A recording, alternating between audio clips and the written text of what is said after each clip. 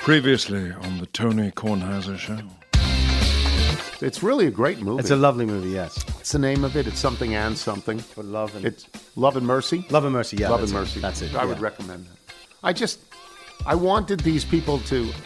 you know what, to be honest, I didn't want them to sing any Beach Boys songs. I wanted the Beach Boys. You wanted the Beach Just Boys. show me clips. Tack it up, Show me clips, you know.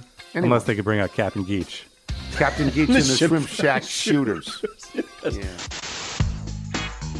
This is General George Washington, and you're listening to the Tony Kornheiser Show. Let me just play off what we just heard a little bit about my comments on the first three acts. I have the text if you need them. Yeah. I went back. This is going to be a show about food. We're going to do the Beach Boys in a very short amount of time.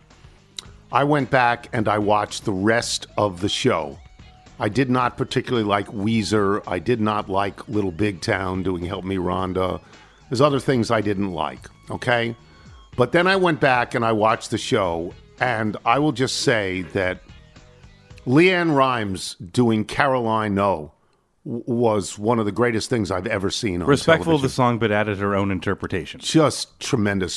What were the texts I wrote you? You want me to go all the way back? Yeah. This is Tony, as predicted. I loved Brandy. It's hard for me not to read my Tony voice into this, so I'll try and stay away from that. I loved Brandy Carlisle and Charlie Puth, too, whoever he is. Michael McDonald was tremendous on Don't Worry Baby with Take 6, ! Times 2. And I like the guy doing Do It Again. I told you, Michael, I told you it was stacked a bit at the end. Dad goes back.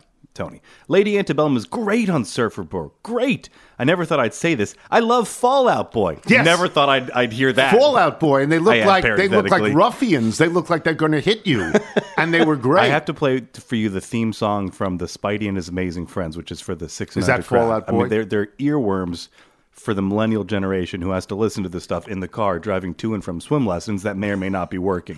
Ooh, Leanne Rimes. This is a great version of Carolina, and I love Andy Grammer, whoever he is. Right, I don't know who he is. Yeah. Yes. So you... Who was that? Who was the man and the woman? The woman was blonde in a black dress, and the man had on a nicely cut British kind of suit, and he had sort of long hair. I think the woman you're thinking they of... did fun. Did she have dramatic eye makeup? Yes, very much so. So she was on Gossip Girl about 15 years ago. What's her name? Her name is Taylor Monson. They were great. They had all the right energy. The show got better and better and better and better. And I just want to say that. But we got a note from Norwegian Soft Kitten. Yes. Because I had mentioned that when John Legend had done Sail on Sailor, I thought that was a Carl Wilson song. And I got this from Greg and Allen of Norwegian Soft Kitten. Our guitarist, Glenn, grew up listening to the Beach Boys, and Glenn spit out nearly an entire mouthful of large curd cottage cheese into the sink. 4%. When he heard Tony say it was Carl Wilson who sang the song Sail on Sailor, it was Blondie Chaplin who sang Sail on Sailor. Blondie Chaplin was added to the Beach Boys, a million years ago and left after that. But I remember Blondie Chaplin. So I got that wrong. Anyway, this show is about food. It's about how last night you busted me? What does that mean? To buster. Because you think I brought in the son I never had, No, Pablo? the son that you always wanted.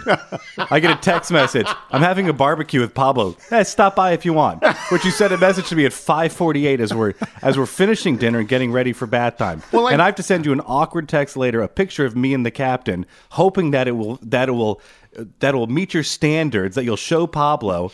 No, I get nothing in return, and I have to tell you that the little guy has a fever, and we're trying to keep him away from your guest. I know, so that was very kind of you. How was the chicken? I waited till the last. Hope you burned chicken it. was good.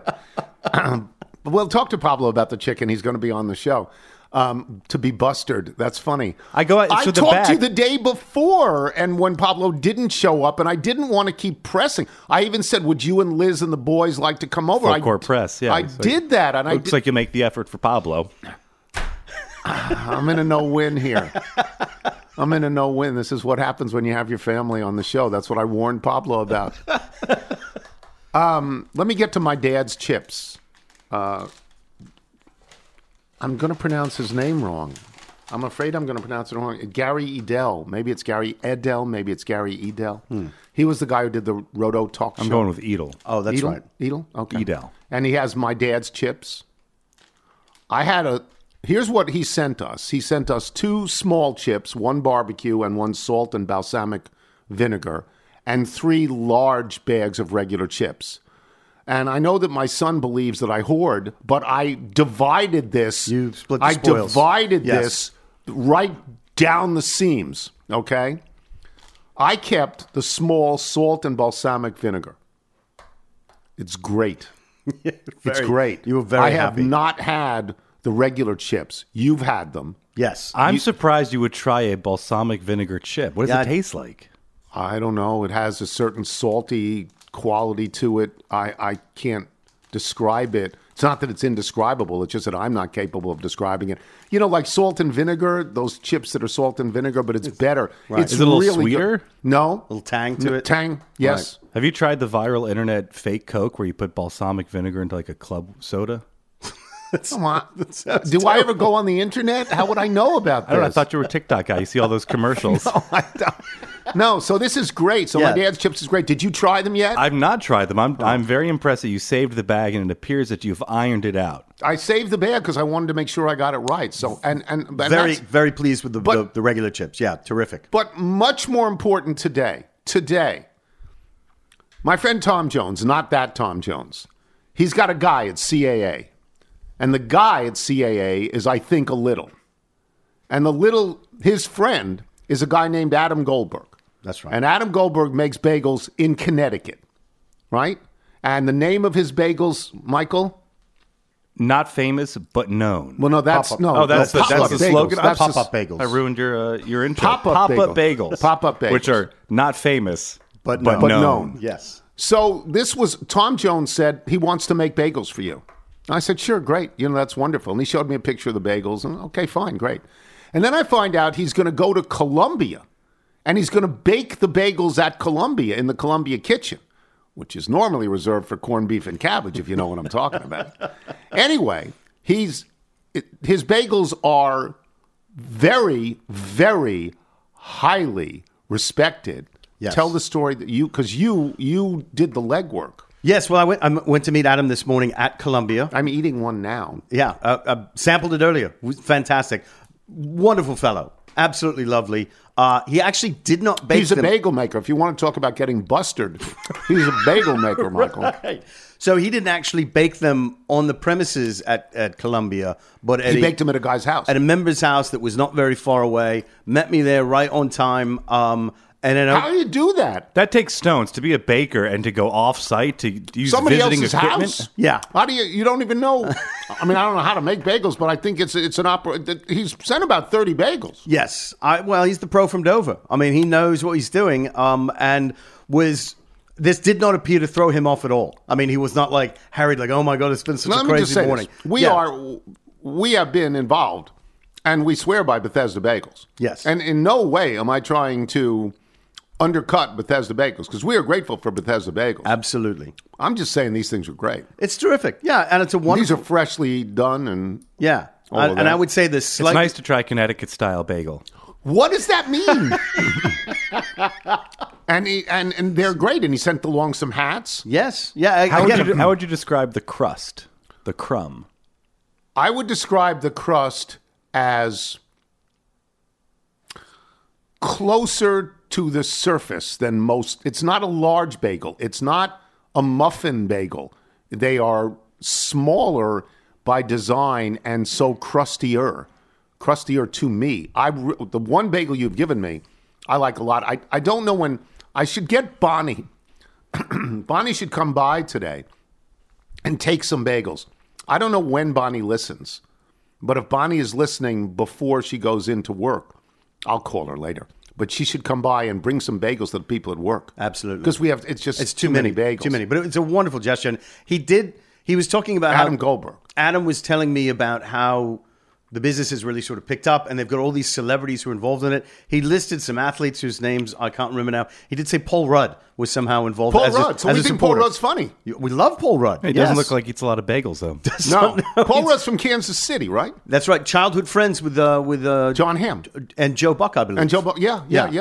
So yeah, it's soon to be slightly famous and known. You know, right now it's what's the slogan again? Not famous. Not famous, yeah. But known. Yeah, they're going to Well, how would people get them? I guess they have a website. I think Yes. you can ask them to come visit your country club. Yeah. Pop-up I think bagels. he's headed down to Augusta right after this, to cook for those guys. He did put some pimento cheese in the box. Yeah, lots of kinds of great There's a scallion. smears. So Steam cheese. this is a really great day. Yeah, it's fantastic. Yeah, it's a really great day to get these bagels. And it's always dicey when we sort of plan these things. We don't do this often. Well, I think I wrote you that this has disaster written all over it, and it's not going to work. Well, at one point he says, I'm just a couple of minutes away. I'm right down the street from Columbia. Do you want to meet me? Did you say bagels for Tom? You were supposed to give Tom 3 bagels. I did not see Tom. Tom was not at the drop. The drop was like a spy mission. Well, it felt like Tom it. said When save this- some bagels for him. Well, I can certainly bring some over. Well, we can work the logistics out for that, but yes. I didn't know what to do Tom with doesn't those. get to the podcast till 6 days later, so the bagels are going to not be good. He doesn't listen till 6 days later. Yeah, I'll reach out to Tom after the show. Yeah. But it was sort of this, like, as he said, a very sketchy early morning bagel drop off. It's like, I don't do these all that often. But I mean, I'm thrilled by this. Yes. And they're yes. really good. Wonderful guy and just really good bagels. So we're very happy. What do you think, Michael? It's a great bagel, and what's been so And fun you'll take is, a few home. There's been a bagel renaissance in this city. In this city? Yeah. But I'm just saying to then Well, have... I think Call Your Mother had something to do with it. Yeah, and then you have Bullfrog. I mean, Bullfrog was dropping off the bagels Bullfrog at... has a truck. They have a truck right where I go to physical Oh, yeah. therapy Yeah. on Wisconsin Avenue. Bullfrog has a truck there. the old Volvo station. Yeah, I've never had. Are they good? Yes, it is by design. What you're describing is it's another smaller bagel, even smaller than this. I think the big test, and you would speak to this, is do you want a bagel toasted? It's easier to mask a mediocre bagel if it's toasted versus untoasted. This was an untoasted, fresh Delicious. baked bagel that you're Yeah. trying today. So it's, and you're I got not the hiding best anything. toaster in America. I got a Revolution toaster. There is no better toaster. But I would rather have my preference is hot and not toasted. That's in the best of all possible bagel worlds. Like fresh out of the oven hot. Yeah. Okay, Now Candide. what I don't want is people who don't have any idea what they're doing say, "Yeah, I'll bake you I some could bake bagels. you some bagels. I'll bring them over." Here's No. a box or a bag of Lenders, fresh out the freezer. Yeah, no, don't want that. Please No, don't this do is, that. and now if Buster wants to offer this up for us, we could certainly discuss that. Right? If we could get Buster to make bagels for us, that would be fantastic. It would be. Only thing better would be to have a fresh glass of milk from a cow that he milked that morning as well. I think that would be great. I think that would be great. So you're upset? Do I have this correct? You're upset that I didn't invite you here? I invited you let's here just say 3 or 4 different times. Well, let's just say with 9:38 and first pitch happened in the Nats Angels game, I had my glove ready to go over to your house, just tossing back and forth to myself. Yeah. So, How was the chicken? well, we'll ask Pablo. Great. We'll point. ask Pablo. Undercooked, I imagine. There's a story to the chicken. We almost had an unbelievable disaster. We ran out of propane. Oh, Yeah. Well, I'll tell that story. okay. I'll tell it to Pablo. Pablo Torre when we return. I'm Tony Kornheiser. This episode is brought to you by Progressive Insurance. Whether you love true crime or comedy, celebrity interviews or news, you call the shots on what's in your podcast queue. And guess what? Now you can call them on your auto insurance too with the Name Your Price tool from Progressive. It works just the way it sounds. You tell Progressive how much you want to pay for car insurance, and they'll show you coverage options that fit your budget. Get your quote today at Progressive.com to join the over 28 million drivers who trust Progressive. Progressive Casualty Insurance Company and Affiliates. Price and coverage match limited by state law. You're listening to The Tony Kornheiser Show. She took to the mound, the long, lanky dame. Got him 1, 2, 3 in the opening frame. The second and the third, it was more of the same. The night Louise Gluck pitched a perfect game. I'm tired of having hands. In the 4th inning, she said. In the 5th, she cried, I think I can remember being dead. In the 6th, she was dominant. The hitters, they looked lame. The night Louise Gluck pitched a perfect game.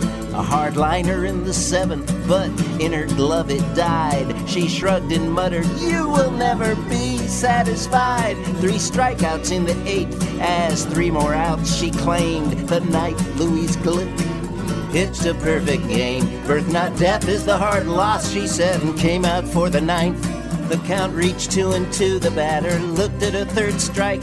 She cried out, you get on. a train, you disappear. The hitter, he was helpless, she'd found another gear. And with 2 out in the ninth, she still was throwing flames. The night Louise Gluck pitched a perfect game. They begged her for a quote before her shower. She said, the unsaid for me exerts great power. Then she ambled to the dugout, grabbed some soap and ditched her clothes. Said nakedness in women is always a pose. The ball is now in Cooperstown in the Hall of Fame. From the night Louise Gluck pitched a perfect game. The night Louise Gluck pitched a perfect game. The brilliant Dan Byrne about Louise Gluck from my high school, who has apparently won the Nobel Prize for Literature. All of the lines he used, he says, are real from her poetry, which is just, why don't you just take an axe and chop off your own head rather than read these things? But that's a brilliant song. It is. It's totally brilliant. I hope she gets to hear that. Oh, she does. She's Baseball fan? I doubt it. Plays in Pablo Torre, who's over here yesterday. I was in town because, let's start with this. You came to town to go to the Easter egg roll at the White House. Am I correct? Yes, Tony. Or I'd like to call it Parent Coachella.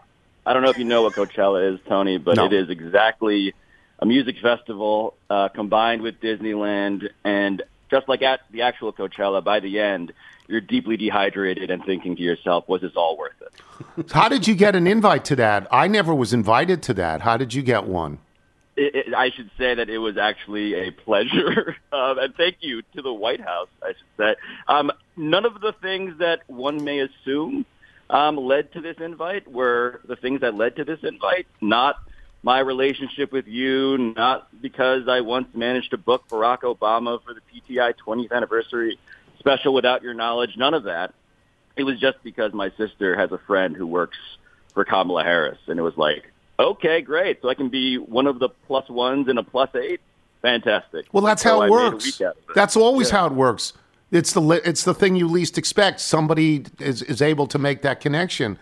Did you go to the White House? You had a beautiful day. Did you do it in shifts? Were there hundreds? Were there thousands? What was it like? Thousands upon thousands of toddlers and Really? their parents descended upon the White House in waves, pre-scheduled waves, the line before the line before the line before the line, sponsors' tents popping up, you thinking you were there only to realize that this youth band that was playing next to you was just a purgatory that you were trapped in, as it turned out. Tony, a child got lost at the White House while I was there. I should not bury the lead here. Yeah. And so I was in a line of hundreds of people among the thousands, and the line was dragging, and we were waiting there in the beautiful recruiting trip weather of Washington, D.C., blue sky, sunny. And a Secret Service agent nearby, I managed to pull him aside and say, like, hey, I don't want to be a diva or anything, but this line's taken a long time. What's up? Is this normal? And he said, a child has gone missing. And I thought to myself, this is either the best or worst place for a child to go missing, the White House grounds. And we were stuck there. As they had to go retrieve the child. And eventually the child was located. Blame was then assigned to all parties involved, the parents as well as the child. Was the parent missing? Was the child missing? These are the details that my investigation. Did they toss the parent and the child like Rudy Gobert? Did they say, get out of here? Yeah. Like Rudy Gobert, they were grounded for a very long time thereafter. Wow. Yes. Wow. And so is there a souvenir for your daughter, Violet? Is there something that she will take home forever and you never have to do this again? Oh, yeah, just truly dozens of photos of varying quality, mostly terrible. And then you get a beautiful, on the way out, a Derek Jeter gift basket of sorts. They give you a wooden egg with the White House insignia, which I will hold in front of Violet, who is 3, in front of her face for years to come and say, look what I did for you, even though your brain doesn't have the capacity to remember this. That's wonderful. Let's get to the most important question. How was the chicken last night? Michael wants to know. He hoped I burned it. How was the chicken? Yeah. Michael, I regret to inform you that your dad actually is a pretty good cook. He's bound to the clock. I have buried the lead here again because what I did last night was attend a Tony Kornheiser fantasy camp. I was granted admission to a house whose details I don't think I'm legally allowed to reveal in any depth. Nope. But I walked in, was informed by all parties of my restrictions upon free speech, and then was told that I am part of an exclusive club who have entered the home and said home, which will remain vague for the purposes of this conversation and hereafter. It involved you. Well, I would say it involved you going right to the grilling of the chicken, but this is where I actually was helpful, it turned out. Yes, because Carol, I grill. I don't turn the burners on. I don't turn the burners off. My specialty is the grilling. So just the actual grilling. Yes. It's like how you never turned your computer on at the post. Never. I must have 3 million messages at ESPN. I've never accessed them and never intend to. So Carol turns on the grill, and then we go to the Alexa machine, and we say, or I say, could you please give me a 5-minute timer? At the end of 5 minutes, I believe the grill is ready. So I go out after 5 minutes holding the chicken. I'm ready to grill, and there's no heat. So, Pablo, why don't you pick it up from there? Because Pablo was of great aid yesterday. I should say that I'm completely useless in every way in a kitchen. But what I am aware of is when there is no flame, you need to replace the tank.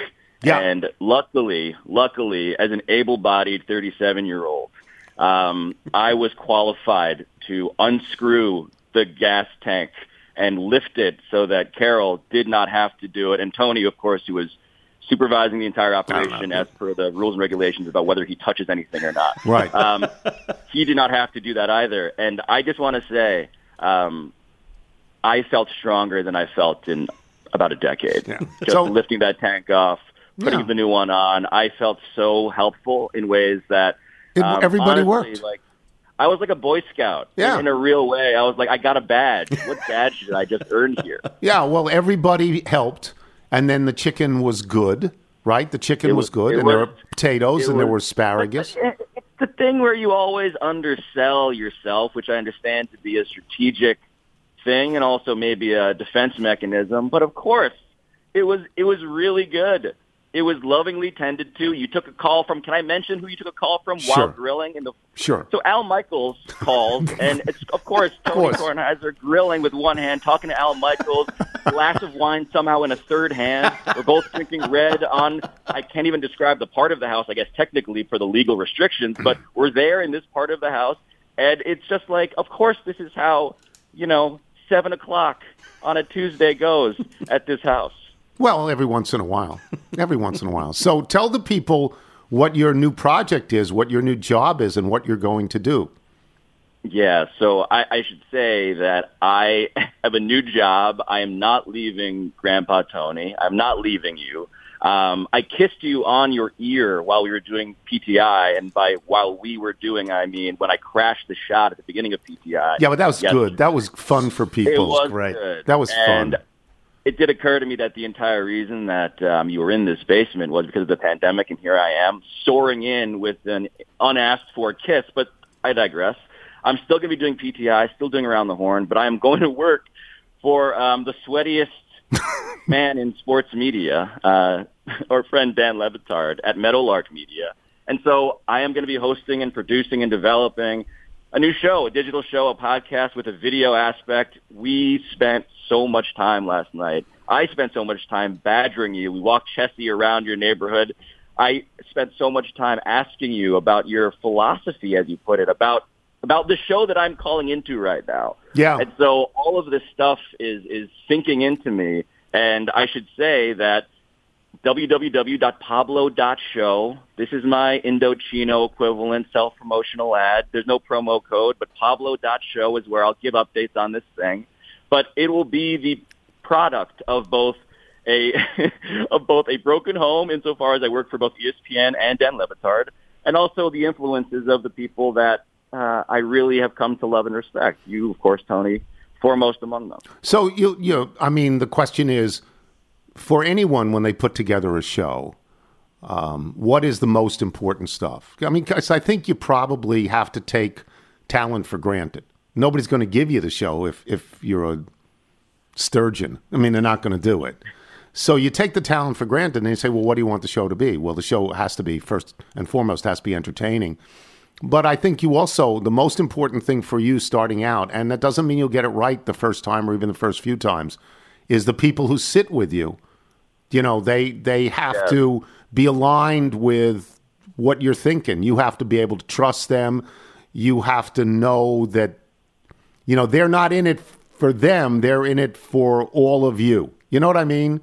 And like that's the hard part. The hard part, I mean, I'm very, very fortunate, obviously, working with Nigel and working with Michael and having people come over some long period of time.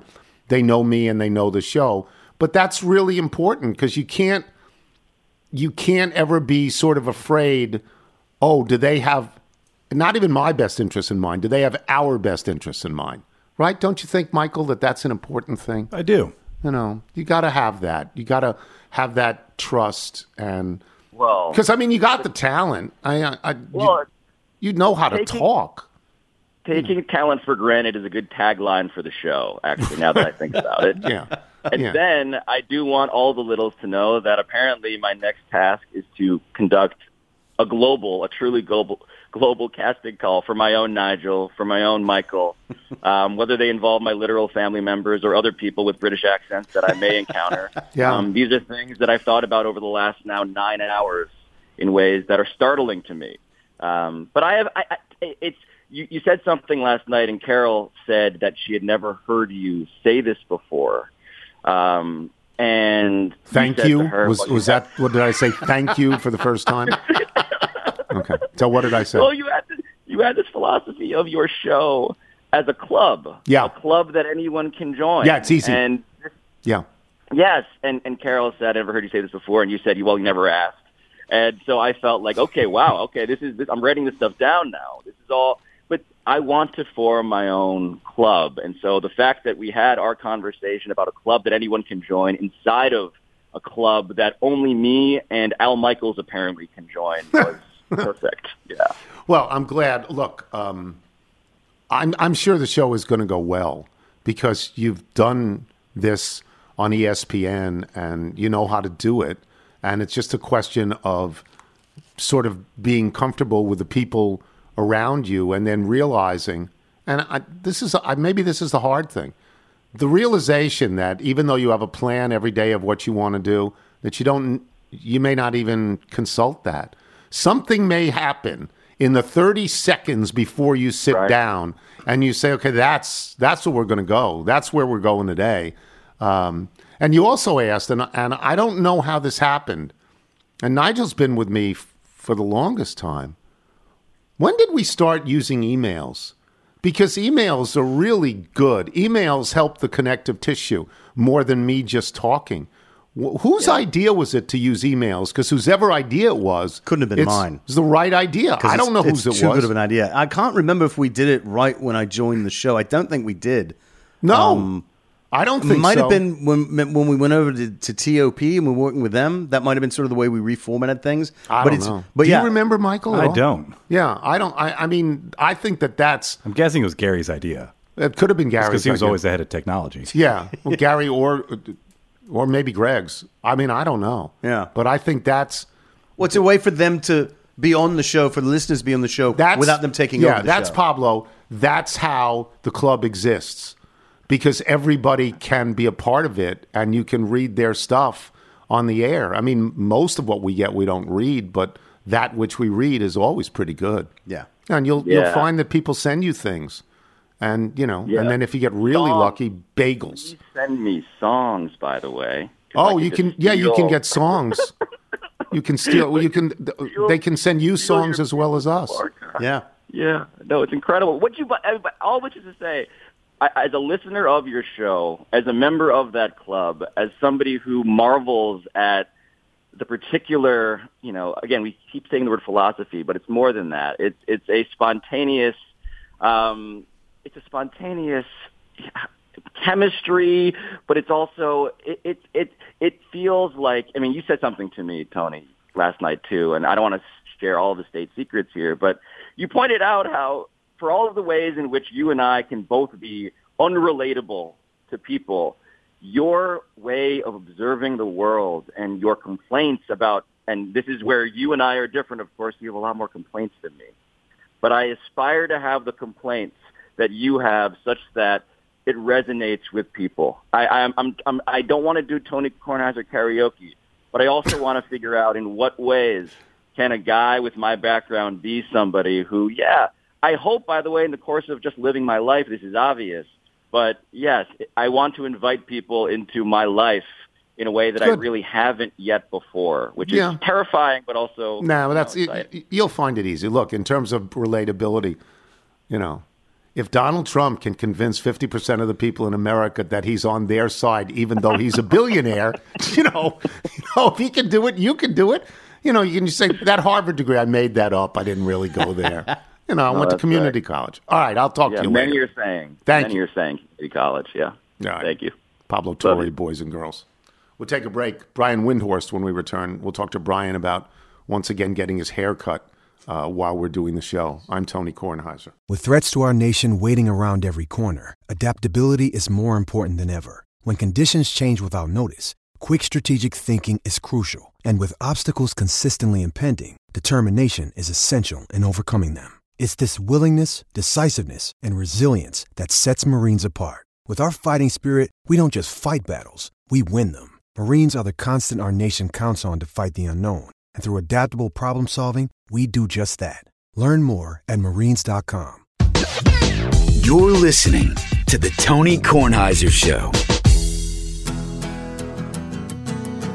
The average concert is just too long. They gotta cut the time of the concert down. So here's a new rule they'll only be allowing 15 seconds in between songs. 15 seconds in between songs. Hey, Mr. Springsteen, your stories are fine. How you drove across that New Jersey line. But your story's too long, you broke the code. You'll be penalized the first verse of Thunder Road.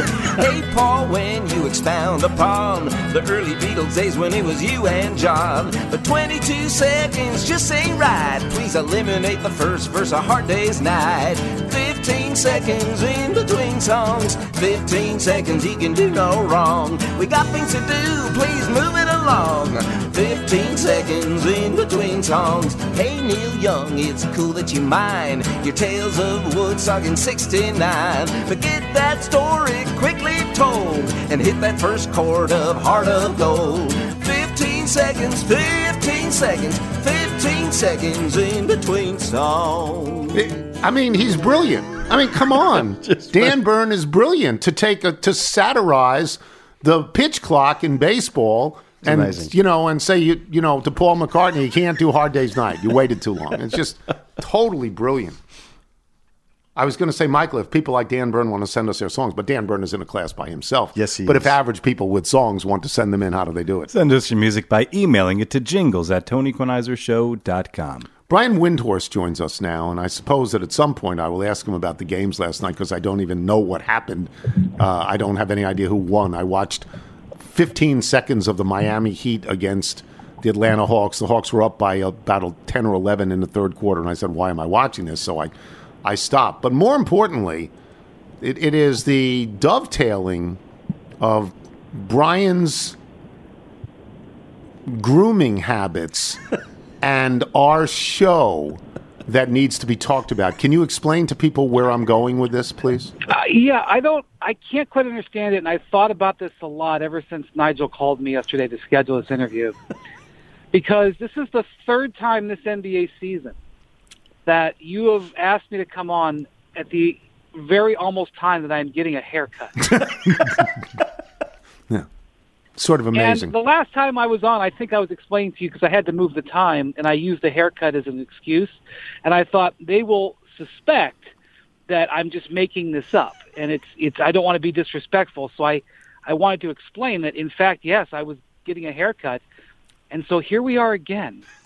So And the what does it mean? the interesting thing to me, of course, and Brian has great hair. I have no hair, and Brian has great hair, so he needs to take care of it. But I then said, and this Kelleher went crazy when he heard this. I then said to Brian before we went on the air. I said, "Well, you mean you don't have anybody come to your house and cut your hair?" and Kelleher, of course, felt that this was once again grist for the mill of the new show, The One Percenters, because it just seemed to me that that's what everybody has. So, but you don't have that. Now that I've mentioned it to you, isn't that something you would like to have someone come to your house? Sure. I think what's interesting though is that you later mildly complained about the cost of that service, which kind of went against the point. It was what the kids call a humble brag, but I respect it. Yeah, that's that's what you should be going for. It's like last night when Pablo was here, and then he left, and of course he got Uber Black, and I looked at him and he said, "Well, you didn't think I was not going to do this?" Yeah, this is the way life should be. The other thing I wanted to ask, and this is sort of my general complaint. 20 of 30 teams in the NBA are involved in the playoffs. 20 of 30. So you do an 82-game season to eliminate 10 teams. And I say that I like the play-in format. I wish the play-in format was used for a whole set of rounds, because I don't want to see 4 out of 7 most of the time. What are your thoughts on 20 out of 30? Well, I always say to people, why are all NBA series best of 7? Yeah. And they come up with 4 or 5 answers, and sometimes they're really good, but they're not the right answer. The right answer is because they can't get away with best of 9.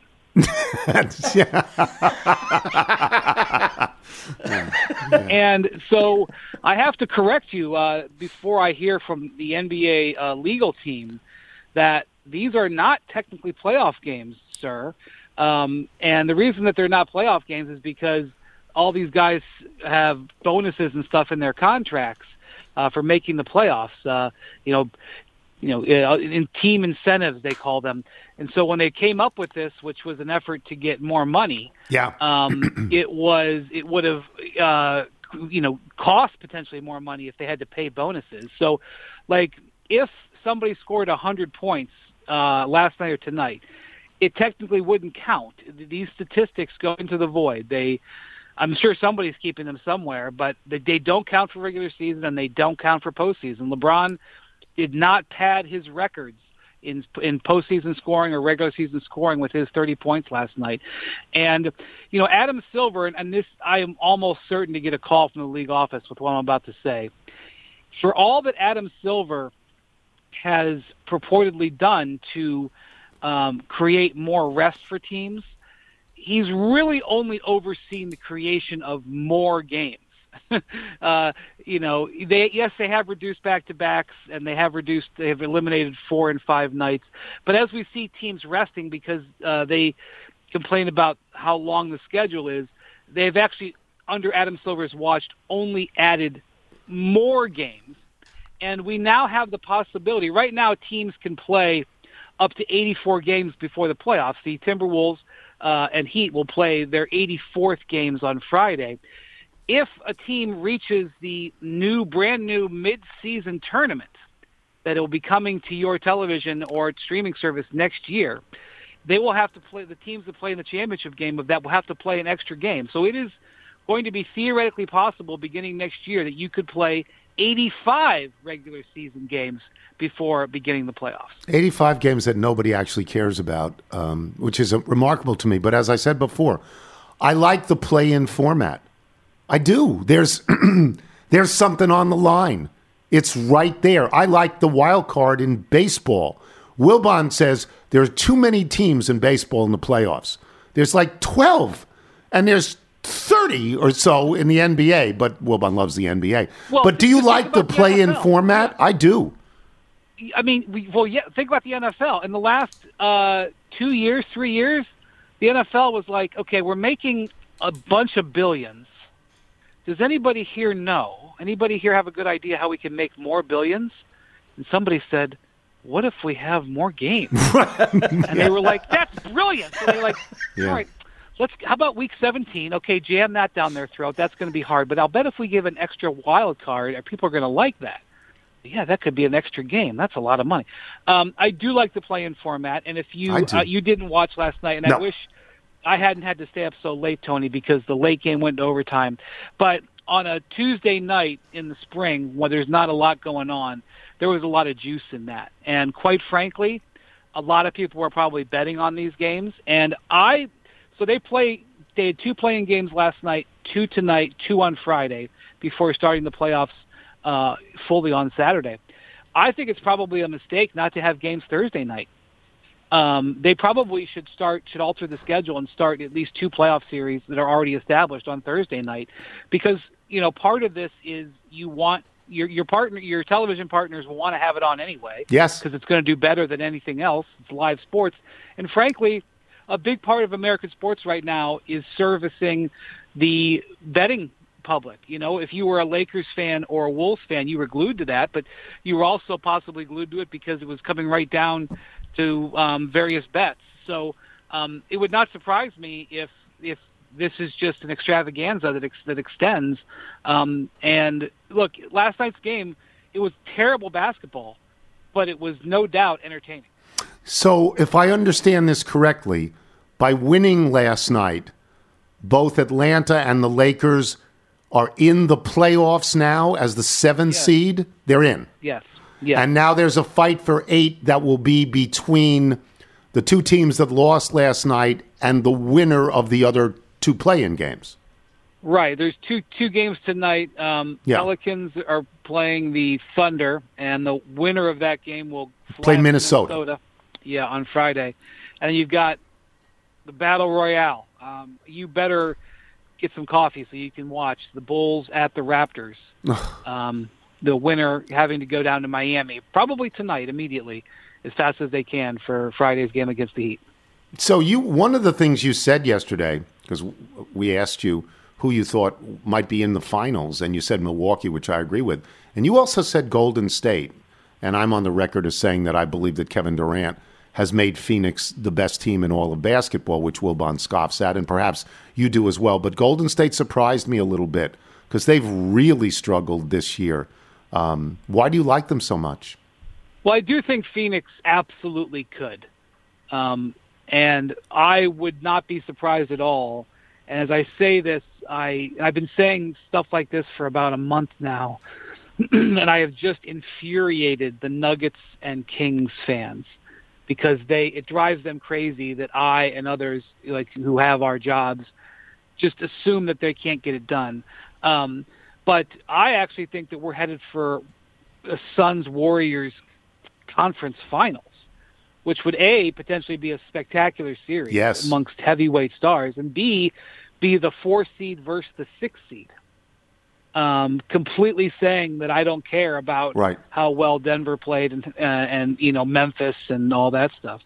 The thing about it is it's a combination of things. One, it's a belief that the top of the West is soft compared to other years.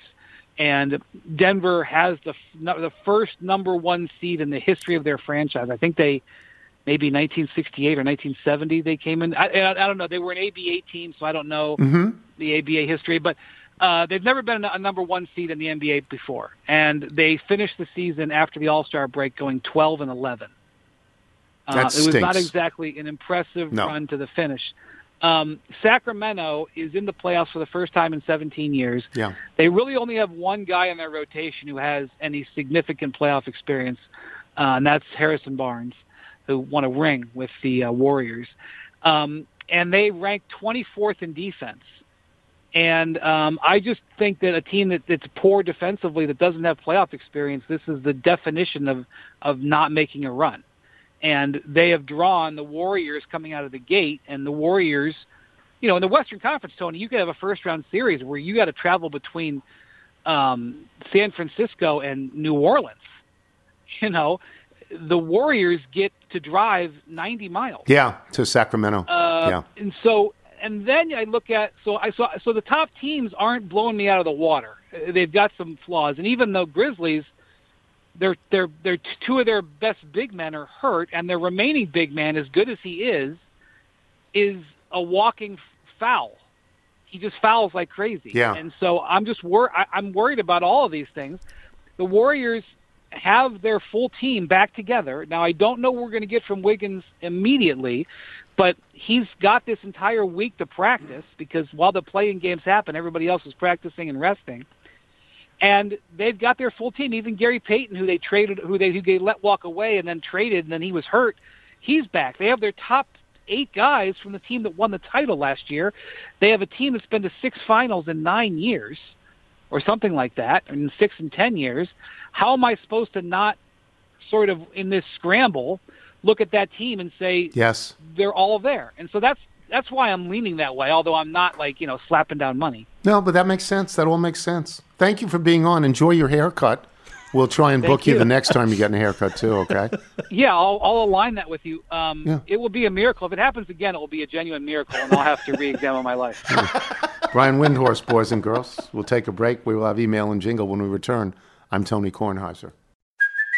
Hey, it's Kaylee Cuoco for Priceline. Ready to go to your happy place for a happy price? Well, why didn't you say so? Just download the Priceline app right now and save up to 60% on hotels. So whether it's Cousin Kevin's Kazoo Concert in Kansas City, go Kevin, or Becky's Bachelorette Bash in Bermuda, you never have to miss a trip ever again. So download the Priceline app today. Your savings are waiting.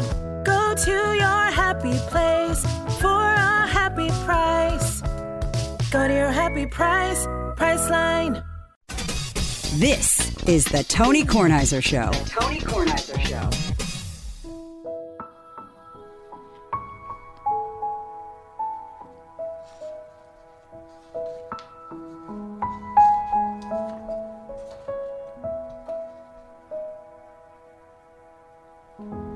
Here comes Tony's mailbag. Got your emails, faxes, and some notes. Here comes Tony's mailbag. Gonna read some for all of you folks.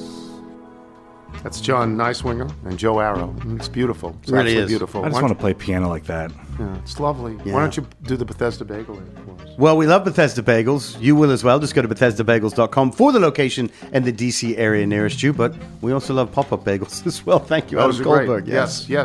Before we get to the mailbag, let me just say, so you want to be a rock and roll star, then listen now to what I say. Just get an electric guitar and take some time and learn how to play. And with your hair swung right and your pants too tight, it's going to be all right. Then it's time to go downtown where the aged man won't let you down. Those are the Byrds from the early Byrd stuff, and they were great. Yeah. They were just great, the Byrds. Thanks to our guests today, Pablo Torre and Brian Windhorst. Thanks to our sponsors, MeUndies, ButcherBox, Grammarly, and Game Time. Remember, you can listen to us on Apple Podcasts, Spotify, Google Play, and Odyssey. If you get the show through Apple Podcasts, please leave us a review. I did not mention this. The chicken that I made that was so good was ButcherBox chicken. How about that? ButcherBox chicken. Did you give Pablo a cutting from your Ficus Benjamina? I did not. No, I didn't. I didn't want to Figured hurt if he got you the weeping quite that way. fig, then he could just always remember our time together. From Todd in Bristow, Virginia. This morning when I woke up, I noticed a small scratch on my forearm. Not much, only about 2 inches long, but looked awfully red and possibly infected. It's unclear how or when it showed up, but I suppose it's possible that my dog scratched me when we were playing yesterday afternoon. At any rate, I'm seeking your guidance since not only are you a doctor, but you're also the foremost authority on posing the question, should I go to the hospital? So what do you say, old sport? Should I? Thanks so much. I'll hang up and listen. I think you're good. Todd. From David Golbitz, who writes, my mother worked as a registered nurse for more than 30 years in a Jewish nursing home here in Omaha, Nebraska. As such, she is familiar with your particular brand of neuroses, and she wanted me to let you know that the problem will resolve by itself. Don't touch it. Don't press on it. It doesn't need anything applied to it. It's just going to correct itself. The blood is going to reabsorb into his system. She says it was a very common condition among residents in the nursing home. Do you hear that, Michael? He's ready for the nursing home. P.S. Please accept my heartfelt gratitude for once again playing my friend Alexa Lash's beautiful songs on the show. Sometimes I can't believe how talented she is. Her home bar, Bar Nancy in Miami, is hosting an EP release party on April 28th at 9 p.m. It would be great if any local Littles were to show up and support her, which is very nice. From our friend Sam Angel. As the self-proclaimed second biggest Orioles fan among the Littles, I concede only to one fan, and that fan is Joe Arrow. Homer Rose. I have to write to tentatively confirm Jim Considine's assertion that number 11 in question was Jeffrey Hammonds. Harold Reynolds was only on the Orioles for 1 year, 1993. During that year, he wore both number 25 and number 6, but according to BaseballReference.com, never wore number 11. More importantly, B.J. Surhoff did not join the Orioles until 1996, playing with them from then until the trade deadline in 2000, and then again after Cal retired from 2003 through 2005. Jeffrey Hammonds, who did wear number 11 with the Orioles, overlapped with Surhoff from 1996 until being traded, much to my 13-year-old heart's dismay, for Willie Green in August of 1998. I opened this email by saying I could tentatively confirm Mr. Considine's assertion. That is because Willie Green himself took Hammonds as number 11 for the rest of the 1998 season. Given the presence of heavy jackets, it is possible that this photo was taken in late 1998, and it is Green, not Hammonds, who is visible. It could also be Delino DeShields, who played with the Orioles and wore number 11 in 1999 and 2000, alongside Cal and Surhoff. If anyone in the photo is wearing a hat, that would go a long way to clearing this up. For 1 year only, the Orioles wore hats with an ornithologically correct bird featured a wide tail feather and sharper beak. That year was 1998. If it was the simpler realistic bird, it was pre-1998, would have to have been Hammonds. If it is the more detailed but with a sleeker tail feather, it would be post-1998 and would have to be DeShields. If it's the 1998 hat, it could be an early game with Hammonds or a late game with Green. That last step of detective work will have to fall to you. This level of baseball uniform trivia nerddom can only take me so far. I might recommend the radical step of Googling Jeffrey Hammonds to see if the person in question looks like him. How great is this? It's from phenomenal. Sam Angel. Yeah. How great is this? It's good work, Sam. Chuck and Roxy, episode 79. Eat it, Matt Janis. Top 20. Well so done. it's just, that is just... Sure, he was watching Mountcastle last night. Just great. From Jim Zeunik, Z-E-U-N-I-K. Like Tony, I've been a huge Beach Boy fan for several decades. The reason for the unfamiliar names in the band's lineup is the fracture that occurred several years ago. Mike Love sued and won the rights to the Beach Boys' name. His lineup tours separately and does not include original members Brian Wilson and Al Jardine.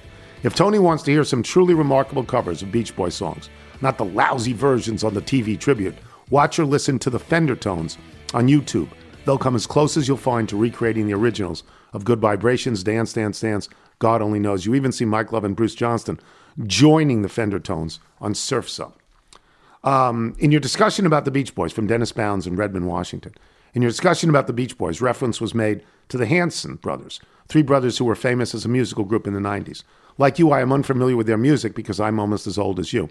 But when she mentioned them, the first thought that came to my mind was the other Hanson brothers, the three lovable goons from the movie Slapshot. Surely you remember that trio. Cross-check that. I do remember that. Paul Newman's in that movie. Paul Newman's great in that, yes. From Jesse Hammock. This is amazing how many people look at the photographs that we put on the PTI set.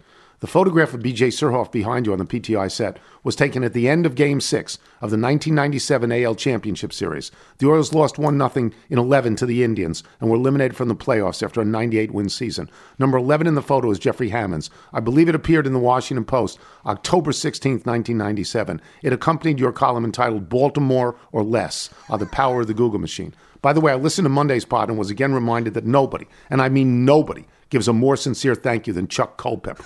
He always sounds so profoundly grateful at the end of his segments. It is quite charming. Oh, and can you tell Tim Paris to eat it? That's really good. Thanks, I'll hang up and listen. Jesse, the guy who hates Rick Springfield.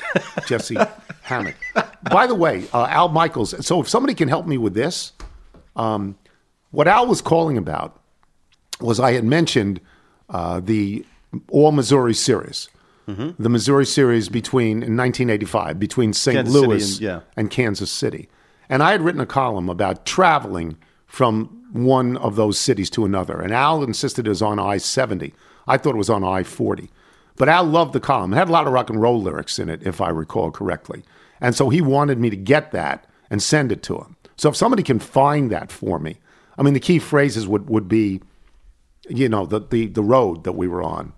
We were driving on them. I think it was Lupica and me and maybe Ryan. I'm not certain about that.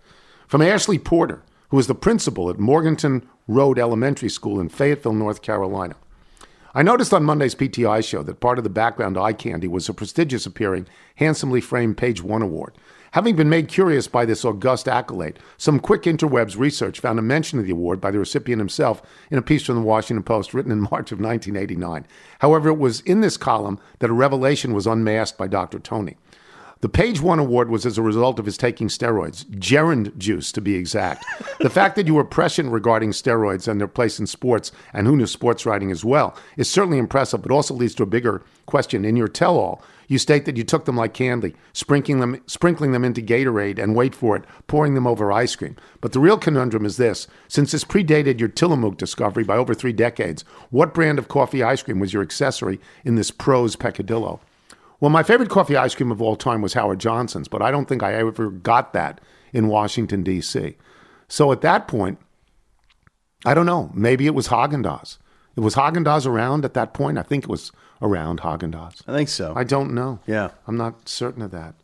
Yeah, I think it was around then. Oh, this is, for the sake of this story, please don't read my name, as I don't know of Augusta National's policy on this, and I don't want to run afoul. You can just refer to me as C. I served as a gallery guard at this year's Masters tournament. As a loyal Little, I knew that Steve Sands would be on the grounds as well. As I am assigned to a particular hole, I knew the chances that he would happen by would be slim. However, I was determined to make sure he knew that there were Littles on the ground of Augusta. As of Sunday morning, I still had not found a way to utter the most meaningless phrase to the uninitiated, but to those in the know, the code word would bring a smile to Sandsy's face. Since I have access to the grounds before the gates go up, I found my way to the Golf Channel platform behind the main scoreboard around 7:30 a.m. Recognizing Damon Hack on the platform, I called out, "Excuse me, do you have a way to speak to Steve Sands?" He informed me he had just talked to him. I said, "Would you relay a message for me? Please tell him that a gallery guard said La Cheeserie." He eyed me with suspicion, but repeated the phrase out loud a couple of times to make sure he got it right, and assured me he would pass along the message. If you talk to Sands, please ask him if Damon passed along the message. If he didn't, I'll have to wait until next year's tournament to bring a smile to his face. Yes, I got to work 7 days inside the ropes at the most famous tournament in golf, but if Steve Sands didn't get my La Cheeserie, then what are we even doing out here? I need to know the whole. Right. From Jeff Piggott, and this is so inside. I love this so much. Mr. Tony, nice to see the great Jimmy Dunn on hand to hug the new Masters champ behind 18 green. Also, I was at the Tuesday practice round. Thankfully, I did not have to lay down in the tub to wash my hair, as some do in Augusta. So I saw the great Jimmy Dunn and immediately sent him a message that I had seen him. And he sent back a message. And the headline was because I had said, "Hugging Rahm." And he went, "Awesome." If you're out on your bike tonight, everyone as always do wear white. Yeah, here's the thing. We're not the Wonders right now. We're Captain Geach and the Shrimp Shack Shooters.